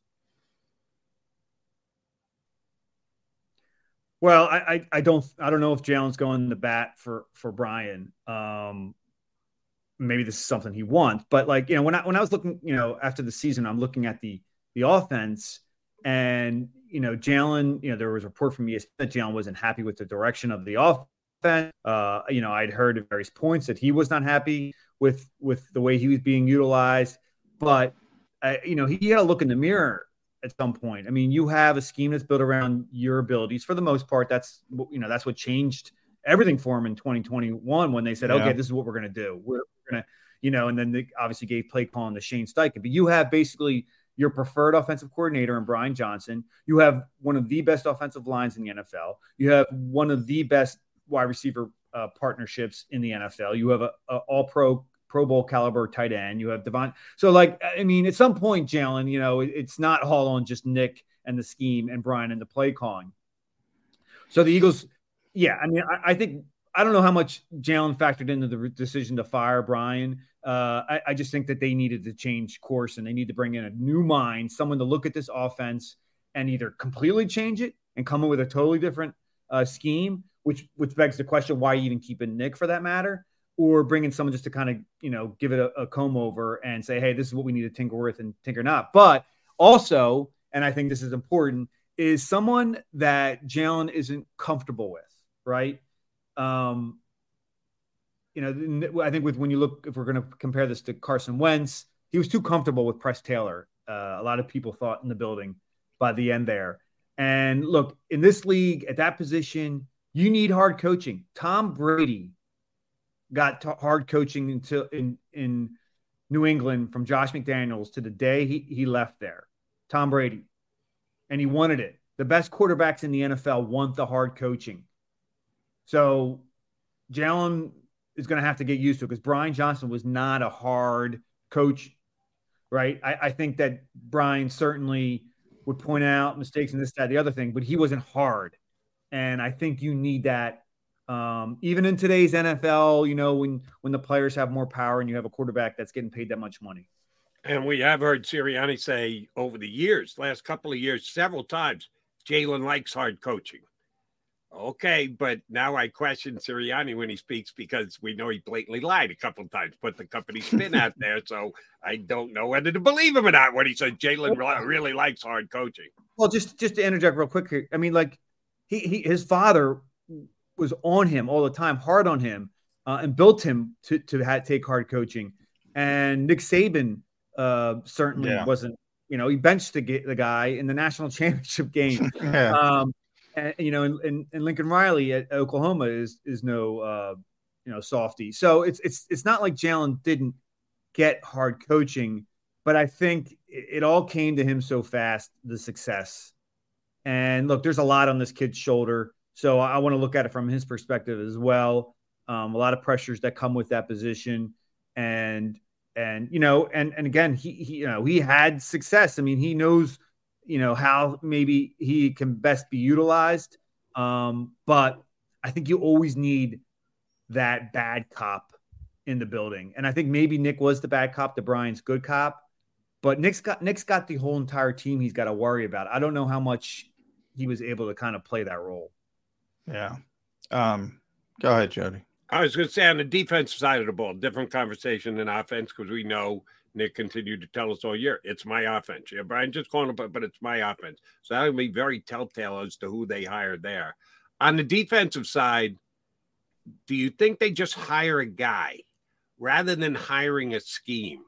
Now, the guy will come attached to a scheme. We'll know full well what type of defense he usually tries to run. But do you think the Eagles, after being as dedicated to Fangio as they've been the last several years, can just walk away from that and go, all right, we're going to hire a guy, and what he brings in as a scheme, that's what's going to become the Philadelphia Eagle defense? Yeah. I'm of the opinion that, hire the guy, not the scheme. And they became, we've seen when they've hired defensive coaches defensive coordinators over the last how many years, it's been about the scheme. Chip Kelly brought in his scheme that he wanted from college, and Doug Peterson, I don't know if it was much Doug as it was Howie and Jeffrey, brought in the Jim Schwartz because they wanted to get back to the aggressive type of front. And then it was Nick Sirianni, and I think they also wanted the en vogue Victor scheme when they hired Jonathan Gannon, take away explosive plays, let teams run on you. And then, of course, they wanted Fangio when Gannon left, but Fangio had already committed to the Dolphins. So they basically, they had, Greg Schumann was basically the coordinator that they wanted when they went through the rounds of interviews last offseason, but he stayed at Georgia. So they went to Fangio, and he was like, all right, if you can't get me, the next best guy I think is Sean Desai. They hired Sean Desai based not exclusively off that, but certainly that played a role, his endorsement. But now, I mean, I think the first two names out there are Ron Rivera from the Jim Johnson school, right? And Mike Caldwell, again, played under Jim Johnson, plays, a little more of that type of scheme. I'd be surprised if either of those two guys ends up being the defensive coordinator, though. Really? Yeah, why not Schumann, Jeff? I brought that up yesterday. I'm like, you think about you have to rebuild this defense, and the two pieces here, to me, the logical foundational pieces are Jalen Carter and Jordan Davis up front. And Schumann knows them, and they liked him before, and that doesn't even add in You're not going to give up on N'Kobe Dean just yet. You're not going to give up on Nolan Smith. I thought Kaylee Ringo showed some nice signs, potential signs for the future. I mean, they're loaded with Georgia guys. Why not try to convince him again? He's good. I mean, like, he's good, clearly, but like I would be wary of hiring a guy because of players. Again, we just talking about hiring Brian because of Jalen and what happened. I don't think you want to make those. But they liked him though. But they liked him, so it just happens to correlate. Yeah, but geez, I mean, that's kind of the risk of hiring so many guys from one program. I guess maybe I would be careful about doing that. I think these guys all need to be made uncomfortable. And at that defensive coordinator position, scheme, intelligence, that's all very important. But you need someone also as well to have a certain type of mentality at that. And you have to be authoritative if you're going to be given complete autonomy over that unit.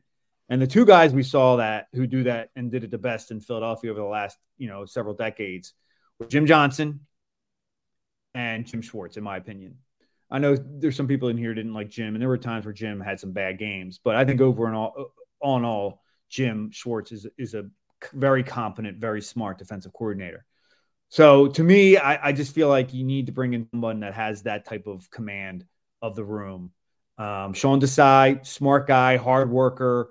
But one of the things I had heard from players was like they just didn't think that he carried himself with a certain type of confidence. Yeah. And again, because Jim, I always joked about Jim, Jeff. He stepped into the building day one like he was a head coach, and that was a problem in 2016. There were some reports of, and he had been a head coach, and he had this presence about him. And even Gannon has this presence about him. Former defensive back in college, he had this presence about him. I didn't get that feeling with Sean Desai, but you could tell he's a really bright guy, really smart. He's got educational background. He's a good teacher. But if the players don't buy into it, it's difficult.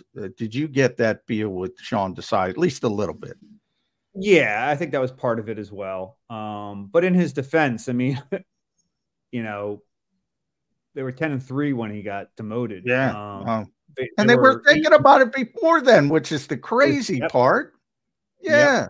He started to take third down away from him at the bye. And, that just kind of reeks of hubris, if you ask me. I just felt like, and then you had the gauntlet coming up, and he won the first two games. Didn't look so great doing so against the Bills. But, they got, I just felt like at that time it reeked of panic. Everybody felt it. The players didn't buy in when Patricia jumped in. Patricia was not the answer. This is a guy that just hasn't shown that he's been successful when not under the Bill Belichick's defense, right? And then whatever. We don't have to relive that. I'm sure the people who want to listen to this don't want to relive what happened on the defensive side of the ball down the stretch, because it was among the worst. It was the worst I've seen. In Philadelphia, and we had some bad defenses. I lived through the Juan Castillo, Billy Davis years. Yeah. You had to go there, huh, Jeff? All right, let's not look back. Let's look forward, because I'm very intrigued here. You said you'd be surprised with either Rivera and or Caldwell. Schumann maybe too close. They've already got so many eggs in the Georgia basket. You want to put another one in there? Where do you think they are going to go? If not those three names, and they've all been pretty prominent, who do you think? Who's Jeff McLane's leading candidate to be the next DC here in Philly? I wish I'm so wrapped up in finding out what's going on with the firings and all that stuff that I don't spend as much time. Haven't turned the page yet, huh? It's hard. Well, offensively, I think like an intriguing name to me would be Kellen Moore, but one of the best names out there. Still out there.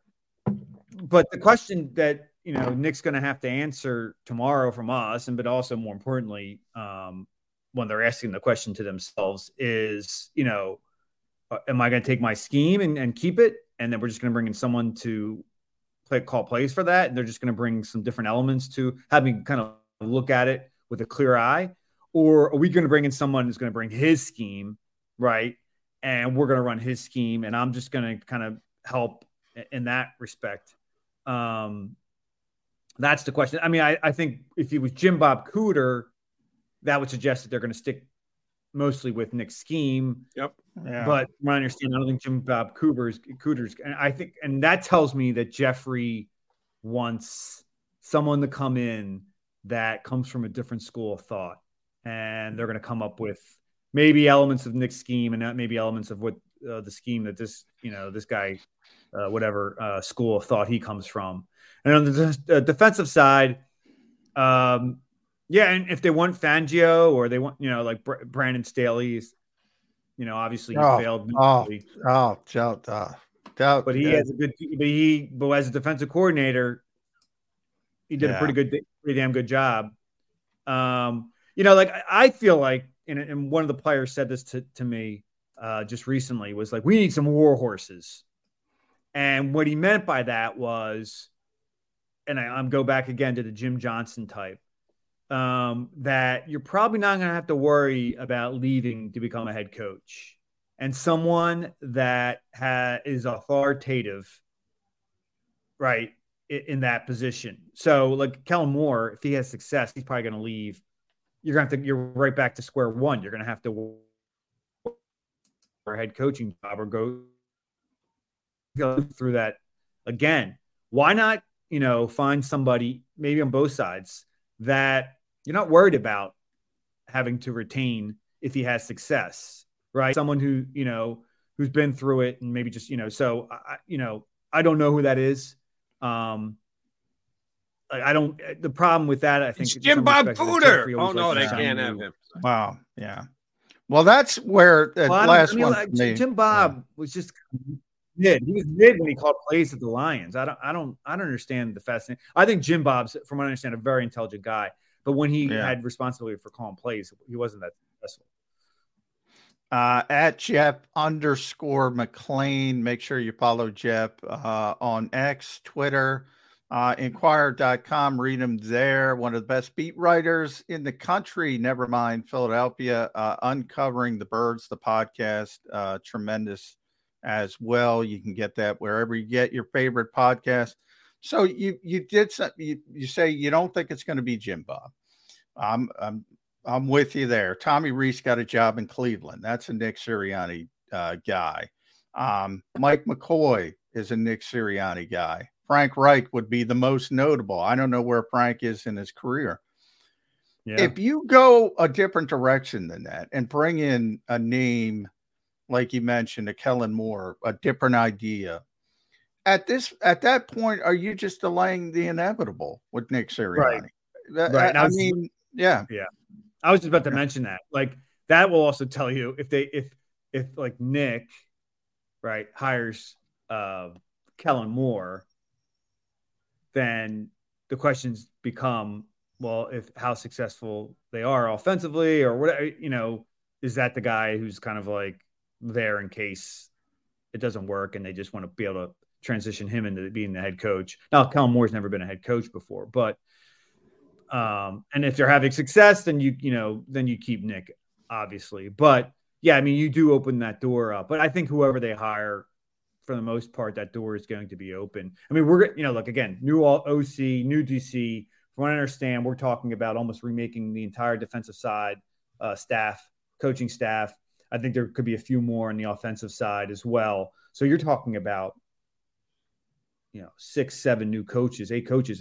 I mean, obviously the Eagles weren't going to announce that Nick's coming back because they don't want to they don't want to make his seat any hotter than it needs to be going into the next season. But all the staff changes will say as much that he's definitely certainly now on the hot seat in terms of what happens in 2024. But yeah, I mean, these hires are going to say a lot, I think, about where Jeffrey and Howie stand in terms of Nick's future. All right, Jeff, last one for me. Rampant speculation I need out of you. Does Jason Kelsey's fanatical moves on weekends when he's not playing, a.k.a. this past weekend he watched his brother play, and I'm sure he's going to be in Baltimore again this week. Do you read positively or negatively into that he's still considering coming back to the Eagles? Will having as much fun as he's having give him more hope that for the Eagle fans that he's coming back, or less? Hey, this is great. I don't have to worry about working out on Monday. I just can continue to get out and have a good time. Yeah. Where do you think Kelsey's at? I think it's Chris Long. Yeah. And Chris Long had quote tweeted that and said, everyone thinks this is retiring Jason Kelsey. This is normal Jason Kelsey. It's his normal, It's more than it's more the younger Kelsey that I knew, because I've seen it off outside of the Eagles. I've seen Jason behave that way in a, I don't say that in a negative way. He's just the life of the party kind of guy. By what I've talked to Jason about, and what happened in the locker room after the game. He didn't say I'm retiring to the players, but he suggested as much, and it was very emotional. But Jason's always said that. So everyone assumed that he was telling them that he was going to eventually retire, and the players were even telling me that before the final game of the season. And I wasn't going to report it. I wanted Jason to be the one to announce it. I only confirmed what had been reported. But he didn't want to make a decision being that emotional, and how he's also felt physically. He never wants to make the decision right away. I think the fact that he went that far, and he has always said, under the advice of Howard Mudd and other people, that you'll know, right? Yeah. I think Mudd's like, when in doubt, don't. But the advice of Jeff Stoutland was always like, you'll know. And I've had a number of indications that he knows. That being said, the door's open. I mean, he'll sit back. I think he'll watch, he'll follow Travis's run. I think if he had planned on making an announcement, he definitely didn't want to do it while Travis was still playing. He didn't want to be a distraction. But I think he wants to, do it the way that he had envisioned in his mind, and he deserves absolutely the benefit of doing that himself. Yeah. Oh, I lied, Jeff. One more, Fletch, because I think retirement is a potential bigger possibility than people realize. Your thoughts on Fletcher Cox? I think Jordan Davis kind of spilled the beans, and again, I heard the same thing before the end of the season. Was like, I don't think Kelsey and Fletcher are back. And that, I thought Fletcher had his best season in tremendous since season. 2018. Yeah. He had a very good season. And after some subpar seasons for him, it seemed like he was just kind of sliding down a slope and just wasn't performing the way he's capable of. Still good. I mean, the guy is just as physically gifted as any defensive lineman the Eagles have ever had, aside from maybe Jerome Brown. I'm talking modern era. So he could still certainly keep playing if he wants to, whether in Philadelphia or somewhere else, but he's got interest outside of football, and loves to fish. I could just see him just going away to his boat and never coming back, and just spending his life. But, he'll go down obviously as one of the greatest Eagles in franchise history, Hall of Famer. He'll certainly, deserve consideration for the Pro Football Hall of Fame when that time comes. But I agree with you. I think this may be the last we see of Fletcher Cox as well. It was nice, at least for one day, for it to be Mac. We like when we get a triple Mac attack going. Jeff McLane, thank you very much for jumping in with us today. We will be asking for your presence again shortly. Thanks, guys. Talk to you soon. Thanks, Jeff. Jeff McLane, Inquirer, here with us on Birds 365. All right, we got to come back. We got to put a bow on the show. But before we do, Birds fans, here's your chance to save up to 40% on your car insurance. You could do so right now with one of Jacobs Sports' great partners. Here's what you do. Call managing partner either Jim or Fran and tell them you're a friend of Jacobs Sports and Birds 365.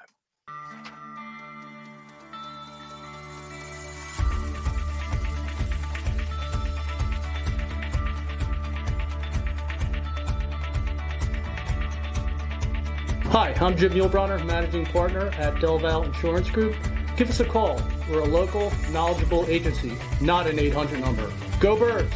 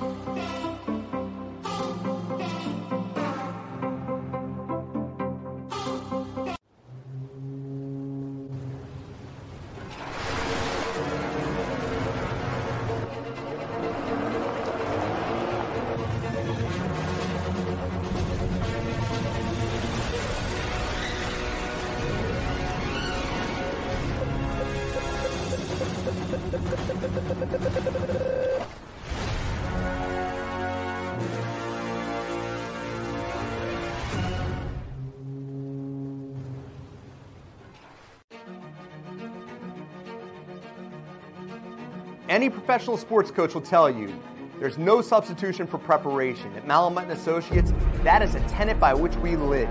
We prepare from day one for victory. Anything less is not acceptable. Go passionately. Go fearlessly. Go confidently. Go Birds! Go confidently towards your goals with First Trust, Philly's hometown bank for nearly 90 years, and the official bank of the Philadelphia Eagles. We're focused on getting you over the goal line. So go with conviction, go with trust, Go Birds! and go forward with us by your side. First Trust Bank, the official bank of Philadelphia dreams. Oh, and go Birds. Underdog Fantasy has a way for you to play alongside your favorite football team all season long with their fantasy pick'em game. You pick between 2 to 5 players, select whether they'll go higher or lower on one of their stats, then do what you usually do on a Sunday, watch the games.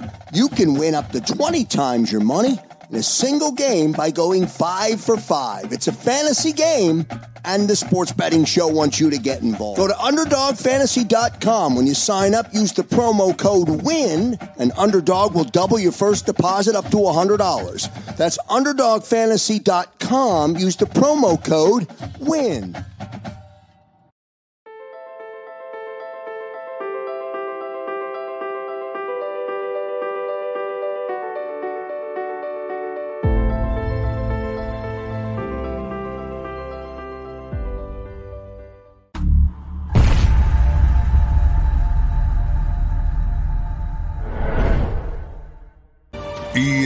EAGLES, Eagles.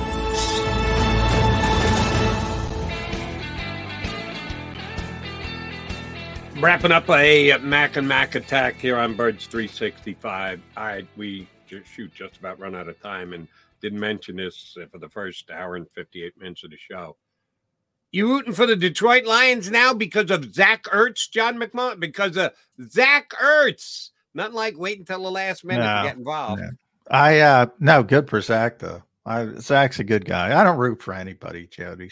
But I tend to root for underdogs and potential games when I'm watching them, playoff games. So I tend to go in that direction. But I don't know who's obviously on paper. Kansas City's an underdog, but how could you consider them an underdog with anything? They're an underdog last week and beat the Bills in Buffalo. And so the one significant underdog would be Detroit. I guess I'll probably root for them in game, but more because of the fact that, they've been crap for so long, and now they're on the cusp of going to the Super Bowl, which would be quite the story. Don't think there's any doubt they're the people's choice this weekend. Yeah. Those who subscribe to the McMullen line of thinking, which I think there are a lot of people, more than half, as a matter of fact, when in doubt, pull for the underdog. Yeah, Detroit is the unquestioned underdog. Out of this particular group, it's Detroit has the underdog status, and we'll see if they play it this week, and we'll see if Zach Ertz jumps in. Like I said, just getting in under the wire. Could get himself a Super Bowl ring if the Lions can win 2 more games in a row. And we'll talk more about the championship game tomorrow because we're leading into Sirianni and Howie. Certainly that'll be the main topic of conversation on Thursday after those guys speak. But leading into it, how much does the championship, these championship weekend matter to the Eagles? Does Howie Roseman actually zero in on what other teams are doing successfully, or does he just go, well, we're going to do it the Eagle way? I'm hoping they're paying close attention to what's happening in the championship game. But we'll talk about that tomorrow. Good show today, brother. Thank you very much. I'm back tomorrow. You in? Yeah, let's do it. Pre-Howie and Nick Sirianni, the pregame show, Birds 365. We will be back tomorrow for show number 687 right here on Birds 365 and 2 and 2. You've been listening to Birds 365, the destination for the passionate Eagles football fan who bleeds green. If it's Eagles football, we're talking about it. Debate inside the locker room and guests that are some of the greatest football minds from around the region. We hope you enjoyed the show. We know we had a blast. Make sure to like, comment, and subscribe, and we'll be back soon. But in the meantime, hook up with us on social media at Jacob Sports. See you next time on Birds 365. When you need mealtime inspiration, it's worth shopping Kroger, where you'll find over 30,000 mouth-watering choices that excite your inner foodie. And no matter what tasty choice you make, you'll enjoy our everyday low prices, plus extra ways to save, like digital coupons worth over $600 each week. You can also save up to $1 off per gallon at the pump with fuel points. More savings and more inspiring flavors make shopping Kroger worth it every time. Kroger, fresh for everyone. Fuel restrictions apply.